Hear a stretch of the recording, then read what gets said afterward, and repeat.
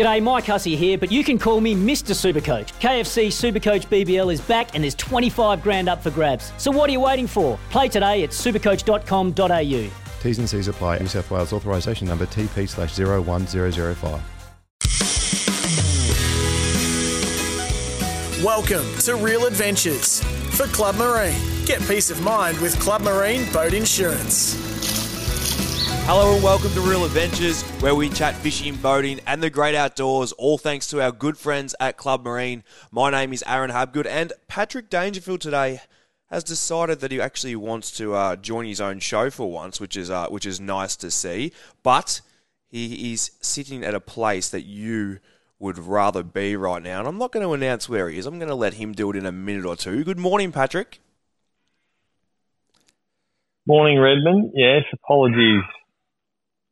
I had assumed that I'd have slightly better reception than what I've got currently, so I ended up having to dial into your show this morning. So thanks for having me. Good to be finally back on. Well, I really want to talk about where you are, what you're doing, and the fishing that you have been doing and going to be doing in a very short time. But something that I wanted to discuss with you about, and something that really excited me regarding, obviously, I'm getting a new boat in the near future, 650 hardtop, and you've got the 750 hardtop North Bank.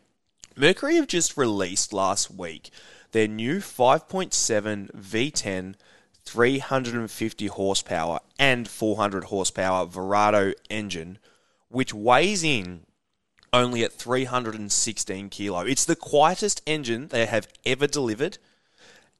My question to you, 750 owner, two 200s on the back, would you consider just getting a single engine?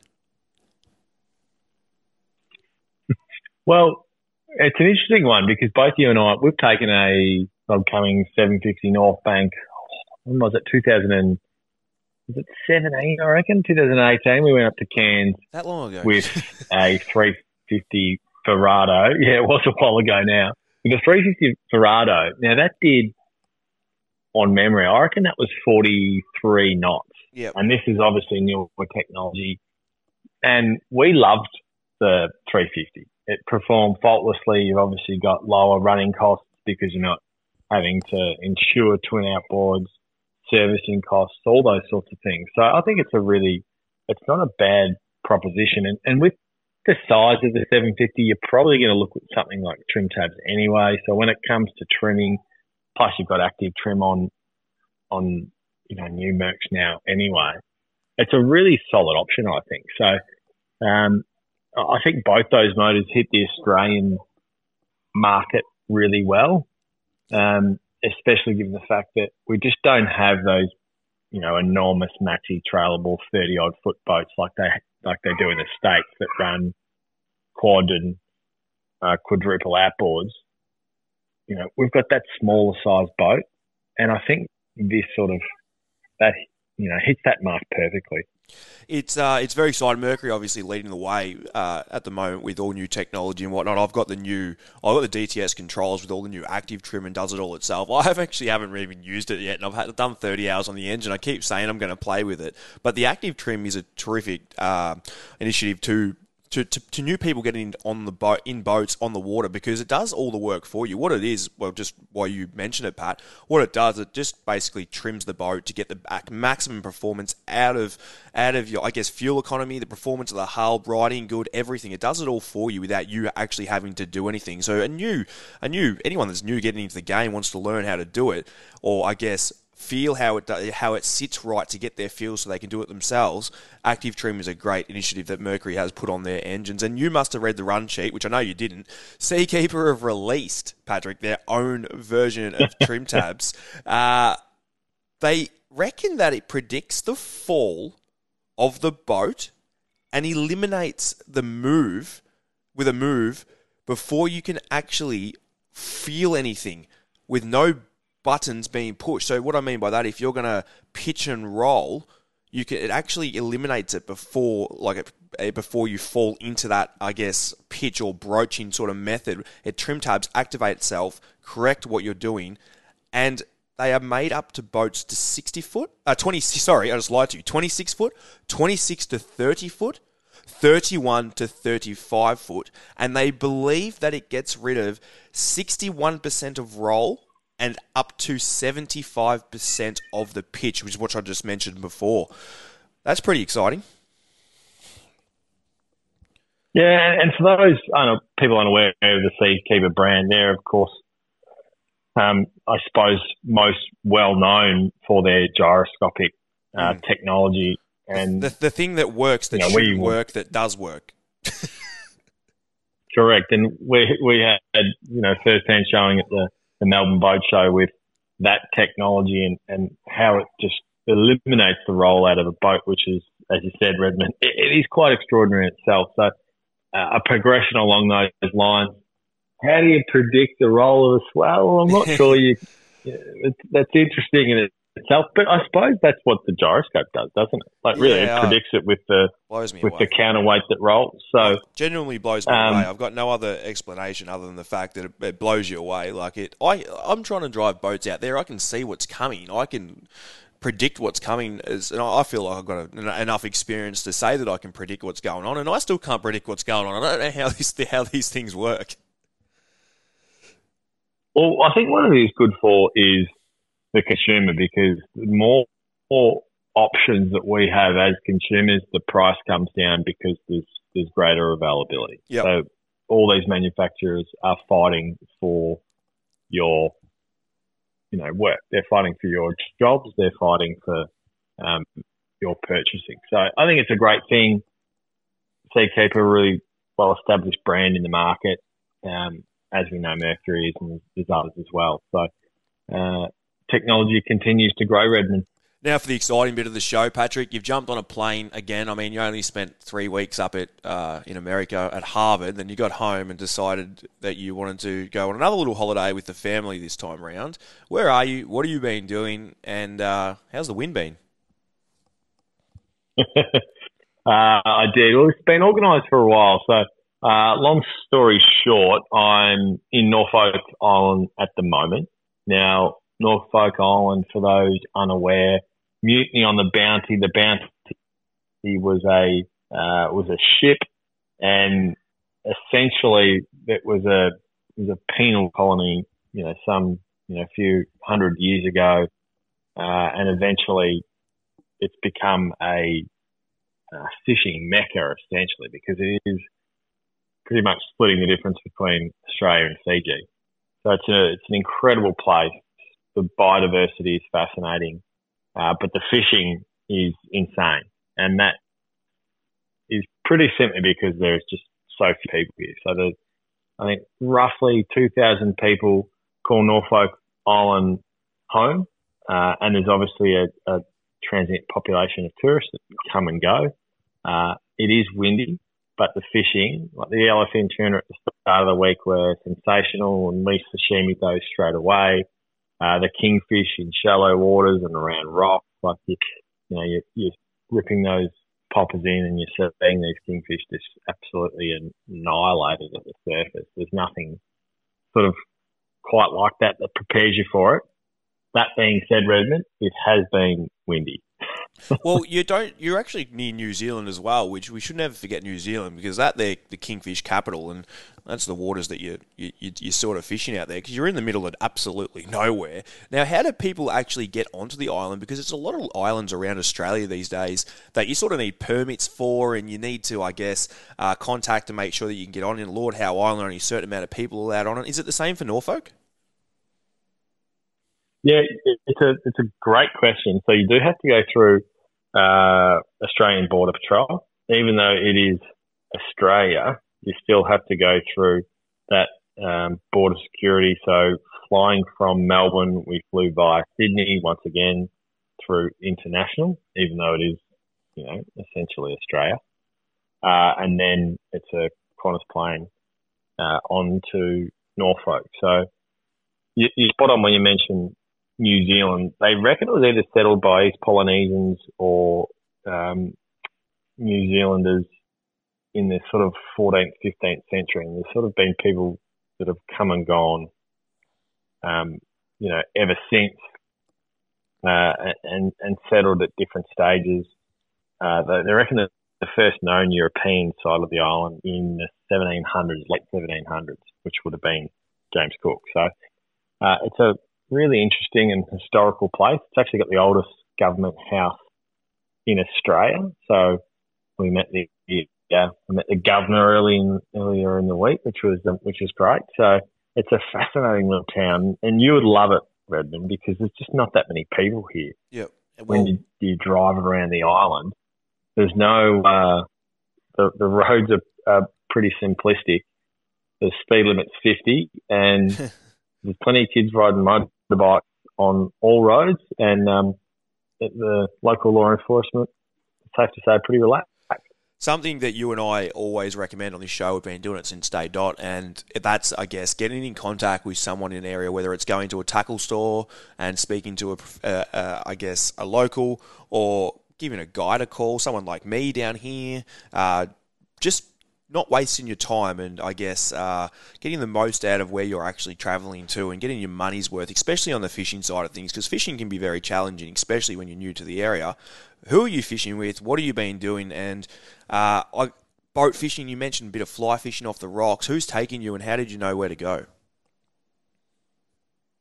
Yeah, so Scotty Greenwood runs a charter on the island. There's a few different charter operators, but I've been out with Scott, and it's really, really interesting. So there's no boat ramps on the island. So the boats are lowered via cranes into the water. Hopefully a little bit neater than the Cliff Harbour. I think they might be. So yeah, boats are lowered into the water in that respect, and Scotty's got an old shark cat, it's an absolute ripper. And depending on the weather, depends on what side of the island, what direction the wind's coming from, depends where the boys lower the boats down. So he was terrific, really interesting guy. And then I was also lucky enough to head out with one of the other locals, Tommy, he's a Hawks supporter, but don't hold it against him. He's a king fisherman of Norfolk Island. But at the moment, there's a couple of beautiful eating species. One of them is the trumpeter. Yes. But it's a time of the year, and I don't think it's a scientific sort of measurement, Redmond, but you can have one tub of trumpeter at the moment. I'm not sure of the size of the tub. That's one the rule. Tub of trumpeter. That's unbelievable. That's fantastic. Yeah, does it vary? Does tub size vary, or you just bring your own tub? I reckon it's open to interpretation, like a lot of things on the island. But they're a beautiful eating fish. We actually had them earlier in the week, and it was beautiful. But the yellowtail tuna and the kingies at the moment are sort of what's got everyone exciting. Now the place we're actually staying in is fascinating in itself, Redmond. Well, that was going to be my next question, because you did mention it's the place that I would like to go to, and we'll go with unfortunately. Unfortunately, I got a partner and 2 kids, and I have to bring them along half the time. Where are you staying? Is it kid friendly? Take us through that, because you've got a couple. 3 now. I shouldn't say a couple. You got 3 running around the beaches now. Is it kid friendly? Absolutely, the island is absolutely kid friendly. I was actually surprised how many kids there are. Yep. Driving past the school, which is Peter 12, there'd be well over 100 kids. Mm. But we're actually staying at a friend's place called Foot North, and it sits on a cliff. Now, have you ever had Emma and Tom's, the juice? Yes, I have. You have? You're familiar with that? No, yes, I have. It's pressed juice. I've actually had the green one, which was not too bad, and there's one that looks a little bit like poo. Yes. Yep. Tastes bloody terrific. Tastes terrific. Well, so exactly. So Michael, who owns Emma and Tom's, he's got he's bought this place and has been slowly redoing it. Now it is eclectic, but it is incredible in a sense. It's like a small mini hotel on a cliff, and he actually he started to wear B&B out. So we've come over and it's an incredible place to stay because it's enormous. It sits on a cliff and it overlooks the ocean. There's pool. There's like it's perfect. Patrick. If you were to one of my questions was, is it kid friendly? And all I'm hearing is an Airbnb on a cliff. Okay, you got me there. But there is balustrating, so the kids are not going to fall off a cliff. But it's set up for multi-generational families. So you could bring 3 or 4 families here really quite comfortably and be so well housed. And it's because it's an island, you can pretty much, walk to most places. Lone Pine, which is obviously quite famous, is an easy stroll away. There's great swimming. There's coral reef. It's a really family-friendly place. Well, before we let you go, because we could talk about Norfolk Island all day, when are you actually back? That's a genuine question from myself, so I know what's going on next week. And what do you got planned for the rest of the time that you're there? Well, I am back on deck as of Sunday, Redmond. So right, that helps. Normality for you and I. Yep. Pre-season training, of course, returns. Seen plenty of players returning to pre-season training early. Good on them. But I fished with Brad Close last week, and I really helped with his weight loss program. Had him spewing for, I think, 2 hours. Which so when he gets there and he wins the skin fold test, you can thank none other than myself. Oh, that's fantastic! Did you get any photos of him? Because there are always things I actually didn't that go well. I wish I had have. Well, there are always things that go pretty well in the team meetings. Like that's one thing that we really enjoy when someone finds themselves, in an unfortunate position. It's a good time to get a photo. I'm very good at destroying Cats footballers on boats, or actually footballers in general. I've taken a few out that have got crook in his day. Patrick, I'm going to have to let you go here. We're running out of time. Brad Close can't. We come out in the ocean, he can't handle it, so he's crook from the Cats. So if that's a weakness for another team, take him out fishing the day before a game. Patrick, thank you for joining us from Norfolk Island. You and I will be back in the studio next week. Thank you, mate, for making time. You're probably in a small little place there with kids jumping all over you, so thank you very much. You are listening to Two Real Adventures for Club Marine. Get flexible cover for your jet ski, boat, motor, trailer and gear all in one place. clubmarine.com.au. We'll see you after the break. You're listening to Real Adventures for Club Marine. Get peace of mind with Club Marine Boat Insurance. Welcome back to Real Adventures, and Pat's actually had to bail again because that service was not doing us any favours while he was out on Norfolk Island. So I'm going to handle the whip around and the social club myself, which isn't an issue whatsoever. And like I said before, it is now time for the whip around, thanks to Club Marine. And I'm just going to give you a little wrap up of what I've been up to this past week, other than blowing away with the wind. We had some pretty bad wind at the start of the week, which fired things up nicely for the snapper. On that new moon, the fish went really, really well, both in the morning and afternoon, like we always talk about. All of Port Phillip Bay, Western Port, fishing very, very good for snapper. You got your Altona area in Port Phillip, Clifton Springs, you got your Black Rock, Carrum area, Patterson River, right down to Mornington. It's all fishing fantastic. The charter boats now, they're doing really well. They're getting a lot of their pretty much bag limit captures on every single trip, all throughout the bay, like I suggested before.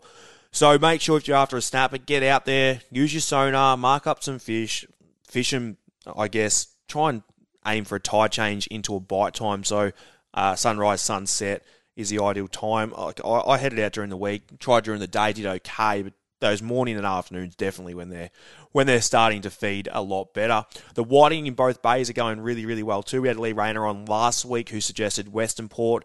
So if you do want to listen to any of our shows, make sure you download our Real Adventures app and check out our podcast. And you can listen to last week's show or any of the ones before that too. Whiting in Port Phillip going well as well. I did really well on them. I think it was on Wednesday. Wednesday did really well on those. They went good on those. Even the slow tides, just the swell was cranking, so the water was dirty and the fish went really, really good too. Gummies, they're going good throughout the bay. They get left behind every single year this time of the year, so make sure you do target a gummy if you want to feed a flake. Offshore's a bit hard. we might be able to sneak out. It has settled a bit, but it's pretty ordinary offshore with that leftover swell it's been around and that wind. We had one day of northerly, obviously, today, and that's pretty much it. So make sure you... just be smart. Make sure you fish the conditions. So whether it's the northerly winds, get offshore, or the southwest winds, the snapper in the bay is ideal. We are going to head into the new south of the Wales. Yellowfin again off Burmie, up to 50 kilo on the trawl. Out wide, 500 fathoms of water near the Bunya Canyons. That's fishing very, very good for those who do want to target those. And all our report this week, I've kept it straight pretty much out of Bermagui because some really exciting stuff. The snapper at Montu Island went really, really well, and there hasn't been any signs of kingfish until this week. We saw some huge kings fishing in the shallow waters of Bermagui, and I'm talking right in the creek. Near the harbour there, in the creek, there was big kingfish swimming around there. I don't know if anyone actually targeted them and caught them, but there was a big school of fish there, a lot of fish, and I don't know, it's pretty cool to see that many fish. They're in a few feet of water, so that's really cool to see. Heading to WA, Coogee had a great run of salmon this week. Metal lures doing most of the work. Pilchard's doing really, really well also. Just the normal salmon fishing off the beaches. Find the gutters and you'll catch fish.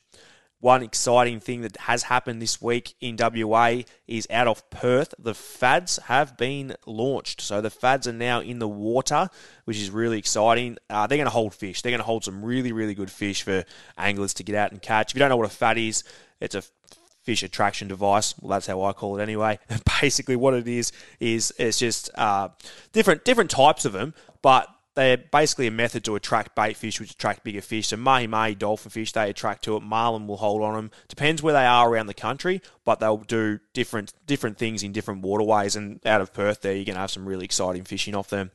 South Australia, St Kilda is on fire on the whiting front, with pretty much every boat getting their bag limit of fish, which is really good to see.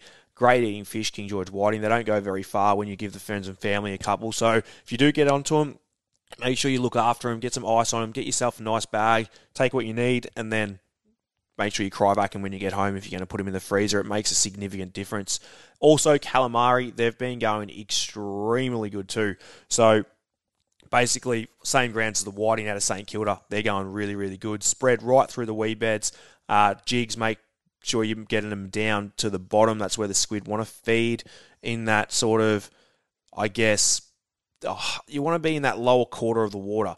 So anything from basically size 2.5 to 3.5 jig, depending on the depth you're fishing down the current. So it needs to be sinking nicely and holding that water, and you'll get a lot of calamari. Elston Jetty is producing some great calamari fishing also right now. Now, pier fishing, back to what I just said then, fishing for calamari, you need the jig sinking nicely through the water column, but you don't want it to be holding in the top water. You want it to get down deep to where the squid live. So make sure you get your jigs right, especially fishing off piers. Doesn't matter where you are around the country, make sure that your jig is sinking nicely. There's plenty of kids right now along that jetty I just mentioned, Alliston, and catching plenty of squid, which is fantastic to see. Tassie, the brim are on fire in the Derwent.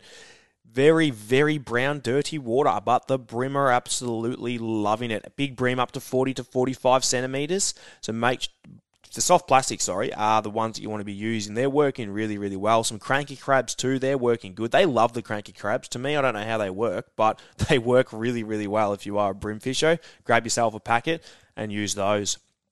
Squeaking Point has some huge trevally on offer, right up to 50 centimetres. So a couple kilo of trevally, that'll well and truly pull your rod over. I guarantee you that. They fight. They're a dog of a fight. They get down, their head down. They really pulsate down, so they're a good fish to catch trevally, and when you get them 50 centimetres, you have your hands full. Chicken is a great bait for trevally. It works very, very good, and it's working very well at Squeaking Point, as well as pillies too. Pillies don't stay on real good, but I can guarantee a chicken does, so it works really well. Heading to Queensland, the Sunshine Coast, Red Emperor to 10 kilo, well, not the Sunshine Coast, I'm calling it the Sunshine State, I should say. Red Emperor to 10 kilo off Bundaberg right now. Drifting micro jigs is the key. They have worked very, very well. You need to make sure they're down the bottom doing what they do. You need to have them flicking them up and letting them sink. Get your action right, and they're working great. Bait is working too, but they are they're a great fish to catch, beautiful to eat, and I would be well and truly chasing them if you can get out there, because they're the red emperor. They're one of a kind. There's plenty of other fish that you'll get on the micro jigs as well. Burnout River has some great flathead offer right now. Some huge mangrove jack mixed in too. Working the rock walls in the Burnett is working a treat. Pillies, mullet, live mullet as well. And those mangrove jack, once again, they will also pull you around. They always pull up a hell of a fight too. And flatties, get a great feed of those. And you will not be complaining when you're having dinner that night. That was the whip around for Club Marine. And now it is time for the social club, where we take your questions from social media. And I went through the archives again, and I have found basically questions directed towards me because old Patrick isn't here, as per usual lately. He's, I don't know what his pay is, but he'd be getting paid more than me, so I'm going to try and take half of it. So I think I deserve it. Tomo has asked the first question. Hi, Paddy and Red. I love the show. Guys, can you fish for King George whiting with lures and or plastics? If so, what do you recommend? Thanks, guys. Tomo, Kilnari, Victoria. Okay, mate. So you are Vic based, so we won't go into sand whiting with poppers, etc. We'll stick to the King George like you did suggest. Now, I've caught plenty of King George whiting on soft plastics. Turtleback worms has by far been the best. The only drama is, I've never caught them on lures. The only drama is they're nowhere near, for me, as productive as what bait is. They just never are. You also go through, they are quite expensive, turtleback worms. You're probably looking at, say, $12 to $15 a packet, maybe more at times. And say you get, give or take, maybe 8 to 12 in a packet. So usually every fish you catch, they get destroyed. For me, a squid strip is much cheaper and it works just as good. When I've used them, I fish a lot of tidal waters. I actually use the plastics on a sinker, so I'm basically bait fishing for them with a jig head at the end on a paternoster rig. They do work really, really well, the plastics, but I don't know.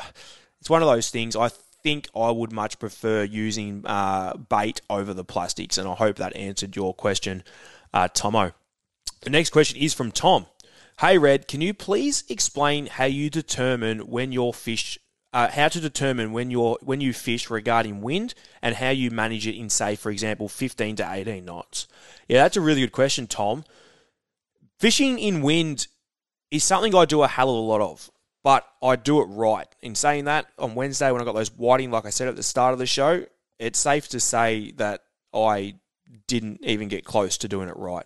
I went out on a slow tide. I had 15 to pretty much 18 knots of southwesterly with an ebb tide, and for me, that's wind against tide. Every time the rain come through, I had squalls of over 20 knots, and I didn't like fishing for it because I was falling back off my anchor. I was sitting crap. I couldn't fish for whiting. I did get fish when I was sitting good, but every time stuff happened, for example, pulling off my anchor, drifting sideways, I had my chute out. It still didn't hold me enough with these crap tides on that moon that we've just had, that new moon that I always talk about with the slow water. So I do make mistakes here and there. That was a desperate mission to go. I didn't know it was meant to rain. It was not meant to rain, and of course it did rain. So we live in Victoria. How I determine where I'm fishing is the biggest one is wind and tide in the same direction. Now, the reason for that is it allows you to fish comfortable. It stops the swing as such. You swing a little bit, but your lines are pulling straight. They're not pulling under the boat with the tide. When you got wind against tide, you've got tide pulling you one way. For example, if I go out chasing the snapper in 15 knots of wind and I've got tide pulling back underneath me, and my lines, I'm casting them out and they're all pulling underneath the boat, I'll be swinging like you wouldn't believe because the tide's trying to have a little bit of an effect on me, plus the wind as well. So it doesn't work very well. What you want to do if you have wind and tide favouring one way is to bridle. So say it's coming on the side of your boat, that is fishable, but you just need to bridle up. So I've spoken about it many times on the show. It's actually in my tip at the end of the show here today. So I'll talk a little bit more about bridling there. But bridling is crucial. It catches you a lot more fish. And fishing, basically, you can fish up to 15, 20 knots, no worries, in tidal water. So fishing in tidal water off Queenscliff for whiting, if I have a 15 to 20 knot wind behind the back of me and the tide's coming in and I'm sitting perfect, I can fish very comfortably in those conditions. Very, very comfortably. So what I want to do is target the wind and tide together as much as possible. Don't fish wind against tide, and basically just fish to your own expertise. So don't go out if it's going to be 20 knots and you're not comfortable and you're in a small tinny and you're going to fish in the middle of nowhere. Fishing banks and edges where the tide runs is crucial to keep it on the calmer side. All right, last question. We've got time for one more.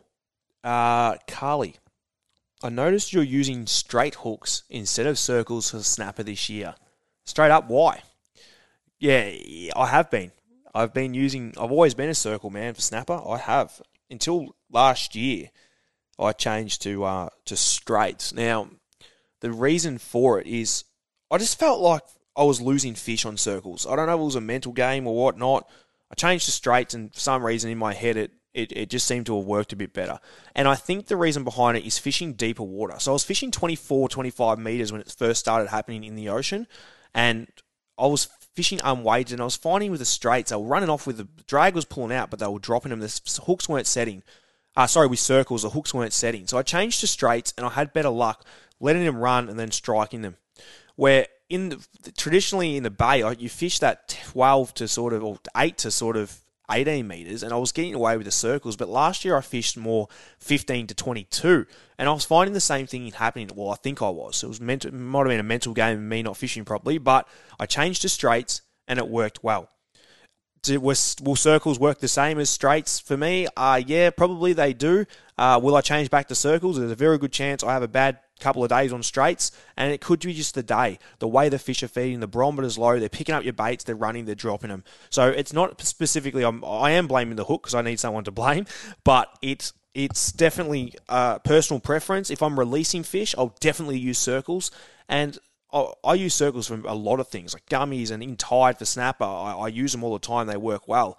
I was just finding with unweighted baits, fishing deeper water, I wasn't getting the hook penetration that I wanted with the circles. I don't know why, and that's the reason that I changed to straights. I hope that answered all your questions. If you do have a question for Patrick and I, make sure you do send them into our Real Adventures show via our Facebook, Instagram, Twitter, email, whatever you want to do. Pat and I also have our socials. Make sure you do send them through, and we'll do our best to answer the questions. Just don't make them hard ones, and I'll do my best to answer. You're listening to Real Adventures for Club Marine. Get flexible cover for your jet ski, boat, motor, trailer, and gear, all in one policy at clubmarine.com.au. We'll see you after the break. Reds Review for Club Marine. Get flexible cover for your jet ski, boat, motor, trailer and gear all in one policy. clubmarine.com.au. And we have a very special guest today, none other than former, can't really say current because he's thrown up the boots, Jimmy Patterson, fast bowler, joins us to talk all things about his new boat. Morning, Jim. Hey, Liz, how are you, mate? How's things? Going very well, mate. Thank you for joining us today to talk all things fishing and your new boat. It's a massive hobby of yours, and you've obviously been busy over your whole life, I should say, playing cricket all around the world, and you haven't had a lot of time spare, let's be honest, and a couple of injuries on the way. You've done it a little bit tough, but you've played some fantastic cricket, but you thought this year, righto, enough's enough. I'm hanging up the boots, and I'm having a real crack at fishing, and you've bought an absolute beautiful boat, mate. Tell us what you've bought. Take us through a little bit why. It's pretty exciting. Yeah, that's right. I suppose I've been playing cricket since I was sort of 16 professionally, and I sort of always, my plan was to buy a nice boat when I retired and make the most of it. I suppose when, like you said, once I was, playing cricket, there's not a lot of time to go fishing and stuff like that. So I always thought that when I retire, I'd get a nice boat. So my wife probably wasn't too happy with it, but she saw the price tag of it. But I've bought a 10.5 meter Genoa Cap Camarat. So I suppose the biggest reason why I bought it was because it sort of offers everything. There's a family cruiser in there to take the family. I've got 2 young kids, and I also like my fishing. So to be honest, I had a good look, and I did my research, and that was the one that I found. So it's pretty excited. I took delivery of it last week, and fair to say there was a few people at the Brighton Yacht Club who were getting a few laughs at me trying to park the thing. well, that's a big thing, and it is. Boats are very intimidating. It's probably one of the most even I sometimes in front of people get a bit funny, and I do it every single day in and day out. How are you going driving it? Because a 10.5 meter boat, it's a lot of boat. Yeah, it is a lot of boat. I think the beam on it's about 3.3 metres as well. So Yeah.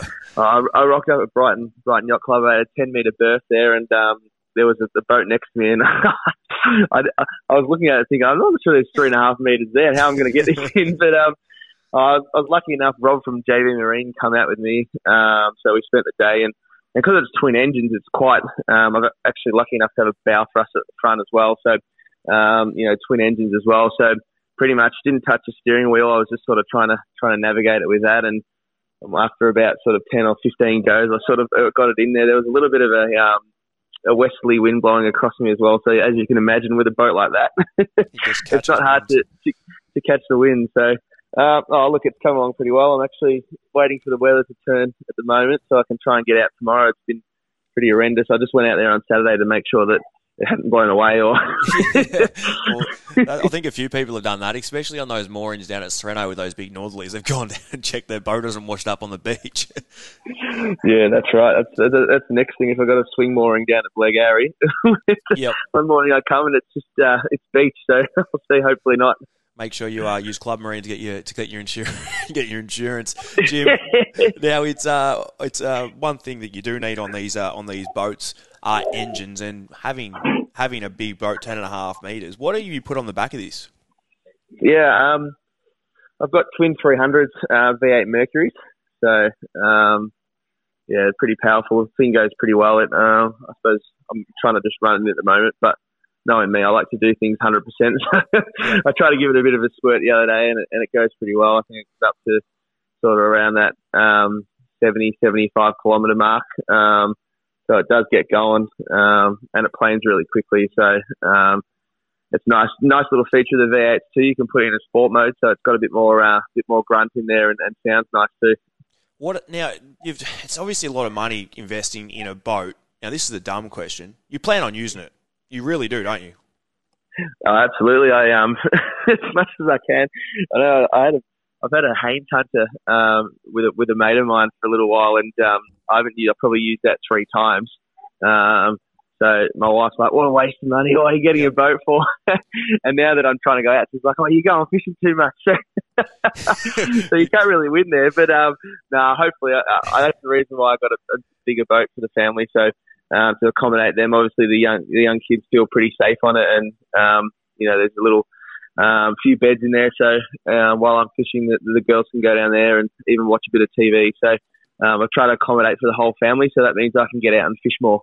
I obviously talked to you a little bit on the phone regarding fishing and boating and travelling and whatnot, and I know you spend a little bit of time up north, sort of that Noosa region. You're one of those people that sits in cafes with their circle glasses and flat hat on tipping, but it's having a little latte, but it's you got this big thing, and you've got the couple of things that we've spoken about is getting it up to Noosa. What are you considering? Maybe trailering it at all, or would you consider driving it up there, or what would you do? I don't know. It was a bit of a discussion last night with my wife, but I think it's probably best to get it transported up there. I think I did mention that I'd probably need to buy a Ram car, yep. Big ute and a trailer to get it up there, so it's probably not worth it. But I'd love to get it up there. I think I've spent a bit of time at the Whit Sundays as well, so it'd lovely to get up there at some stage and do some fishing up there and just get around there. Obviously the scenery up there, the beaches, Whitehaven Beach and stuff like that just suits a boat like that. It really does. What about fishing wise, Jim? What do you like doing? I like doing everything really. Obviously you like getting offshore. I'd really like to do a trip to King Island in this boat. Hopefully next year. We'll be doing that. That would be fantastic if we could do that. Just anything really. I just love being out on the water. I think for me, playing cricket and my whole life, it's one of those things. Just getting out on the water, whether that's offshore, chasing tuna or around Cape Shank. I went there with Cameron White a fair bit to chase some kingfish around there. And I think the biggest thing I've seen is that just the fisheries in Melbourne offshore. You've got the tuna coming through now and all that sort of thing. So since I first started fishing as a sort of 15-year-old guy, I was in Westerport catching elephant fish. So I've progressed now to getting offshore and all that sort of thing. But I think it's just the fact that there's so many different species you can go out. The other day I went out and was on the squid and the whiting, and then obviously you can move on to the snapper or a gummy shark, and not just that, but you catch great bait fish as well. You know, you get the salmon that you bycatch and all that sort of thing. So it's just a great fishery at the moment. One more question, because I can hear the young girl in the background wants her breakfast, and you need to go get it for her. Are you missing cricket? Are you, like, it's a pretty broad question, but are you missing it? Not now that I've got a decent boat, I can go out on it. No, look, it's one of those things. Everything has an expiry, and you know, I had a good crack at it. Obviously, injuries set me back a little bit, and I probably, you know, could have played a bit more for Australia. But you know, I'm pretty happy that I got to represent Australia. You know, probably I think it's over 40 times, 50 times. So taking 100 wickets for them, and obviously having a really good first class career, domestic career, getting to travel the world. So, you know, I like to look on the positives rather than negatives. You know, I'm really looking forward to the next chapter with my family. You know, moving into getting out on the water a bit more and spending a bit more time with you, Red, which is exciting. I don't know about if it's exciting. It's not many people will say that about me. Just a little bit of finance advice if you're after it. There's a thing in India that's called IPL, if you've heard of it, and if you want to put your name in there, you might sneak in there and get a bit of money, and you might be able to buy a boat up in Noosa if you do a season up there. I can be your financial advisor if you need it, Jim. But that's all right. I'll get you as my manager, mate. You can put me in the draft for me. Well, I run at 35%, so that's not too bad for me. I don't think they want an overweight slow bowler anymore. I'm not that big. Jim Patterson, mate, you've done very well. It's a beautiful boat that you've purchased, and I know you will be using it this summer. You and I are going to head to King Island and have a bit of fun there. Hopefully end of January. I've got to run that through the missus, and I've hopefully got a new truck coming then, which I haven't announced yet. Should be about January 2, which I'll announce next week's show. Jimmy Patterson, former Aussie cricketer, now full-time fisherman. Thank you, mate, for joining us on Real Adventures this morning. No worries. Thanks, Hamish. Cheers, mate. You're listening to Real Adventures for Club Marine. Get flexible cover for your jet ski, boat, motor, trailer and gear all in one place at clubmarine.com.au. Don't go anywhere. We'll see you after the break. That was Red's review for Club Marine. Get flexible cover for your jet ski, boat, motor, trailer and gear all in one policy. clubmarine.com.au. You're listening to Real Adventures for Club Marine. Get peace of mind with Club Marine Boat Insurance. Welcome back to Real Adventures, and we are coming very fast to the end of the show as per usual. Of course, we'll be back next week. Pat is back tomorrow from Norfolk Island. I know I promised you last week he'd be back on the show.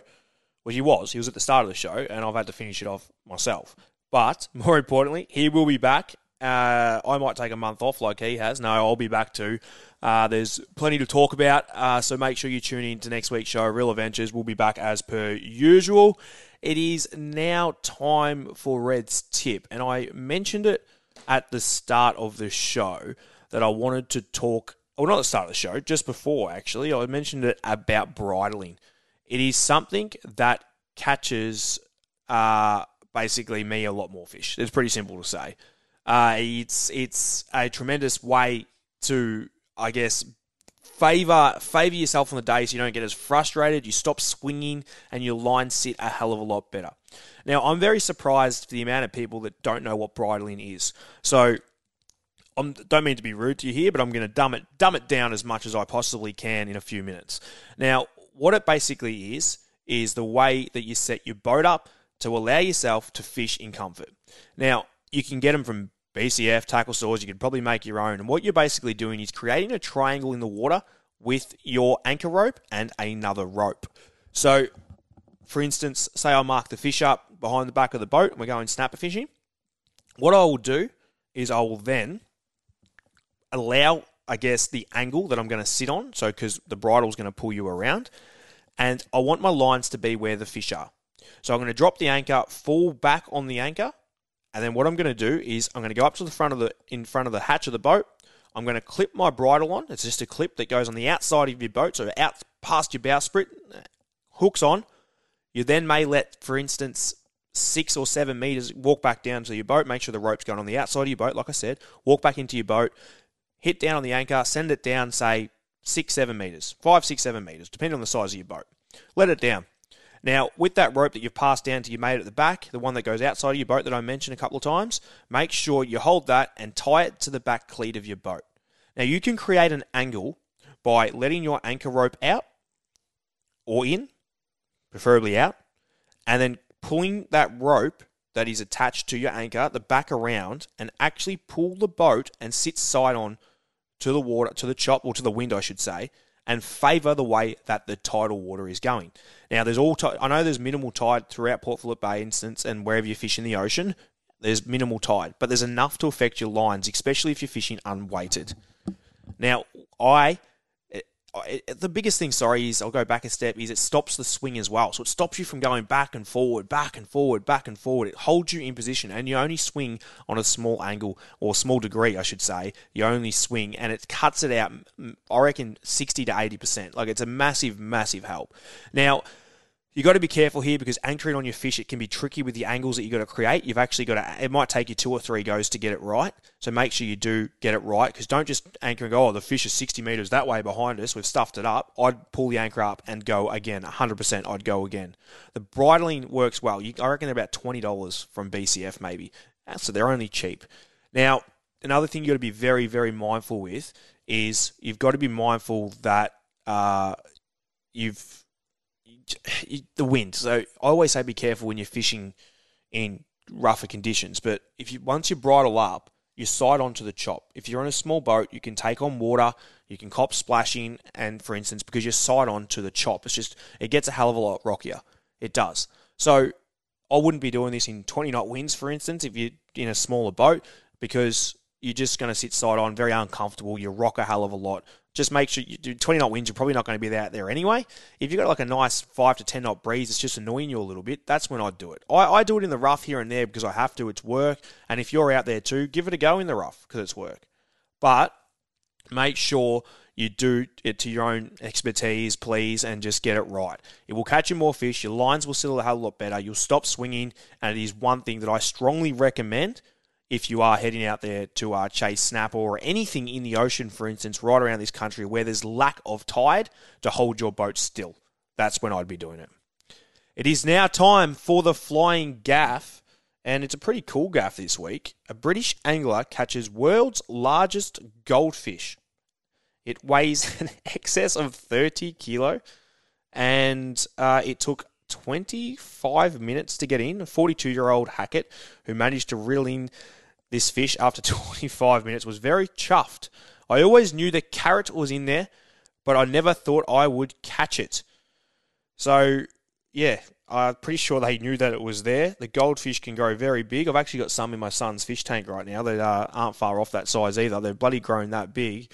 But, yeah, the gaff's going that way for targeting a goldfish that was excess of 30 kilos to Andy Hackett, who fished the French Lake. So he reckons that there was 100 fish bites he's had in that lake to catch that fish. I don't know how he's worked that out, but he has. So anyway, the gaff's going that way. Dangerfield is back next week for Real Adventures. So make sure you tune in. We love having you join into the show and on our podcast every Saturday morning and whenever you listen to it. Thank you for listening. Thanks to Club Marine, and we'll see you guys next week. Cheers.